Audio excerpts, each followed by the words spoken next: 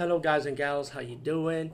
Today I'll be talking about an awesome way to start your free podcast, and I mean free, no catch, no gimmicks. It's totally free, easy to edit, easy to record, and easy to promote and monetize your podcast. It's called Anchor.fm, and I highly recommend you guys and gals check it out and start your own podcast and let your voice be heard. And also, don't forget to listen to Wild Dog Podcast and tell them that I sent you and that you hear it from me. So you get more people to join Anchor.fm. You will not be disappointed because they will also put your podcast in other platforms and then make it very, very much easier for you. Have a great day, everybody. Hey everyone, it's me, the bitch ass Goblin is back. Yes, it's been a long time.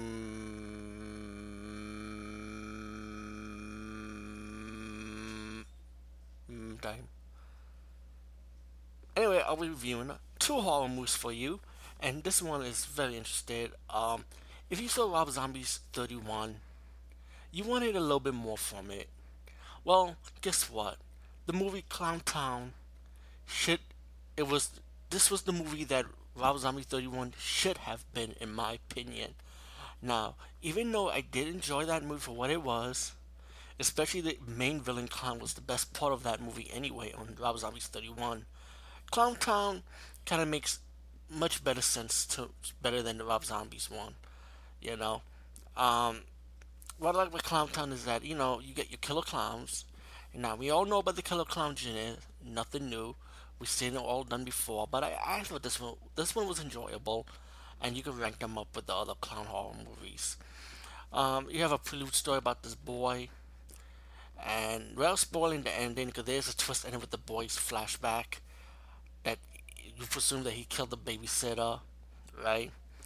And then he grows up, becomes a killer clown, and then pretty much you have a town full of clowns, killing people that ever come across the town. Now, just to cut to the chase, pretty much. Anyway, you got a bunch of adults going to a concert. When the lady lost her cell phone in the diner, somebody found the cell phone and told the lady to come to this town, pretty much. Well, her and her friends all went to the town, and guess what? Clowns start showing up, going around killing, gonna kill them, pretty much. As you get your running chase, but it's like cat and mouse, pretty much. It's a survival horror, as these young guys and young ladies have to escape these killer clowns. You also got a story with this old man who happened to become the father of one of the clowns, and and your little twist moments, but it's nothing major or anything. But all in all, Clown Town is a pretty interesting clown horror movie. They keep it simple, nothing new again, but still enjoyable enough for you to watch, in my opinion.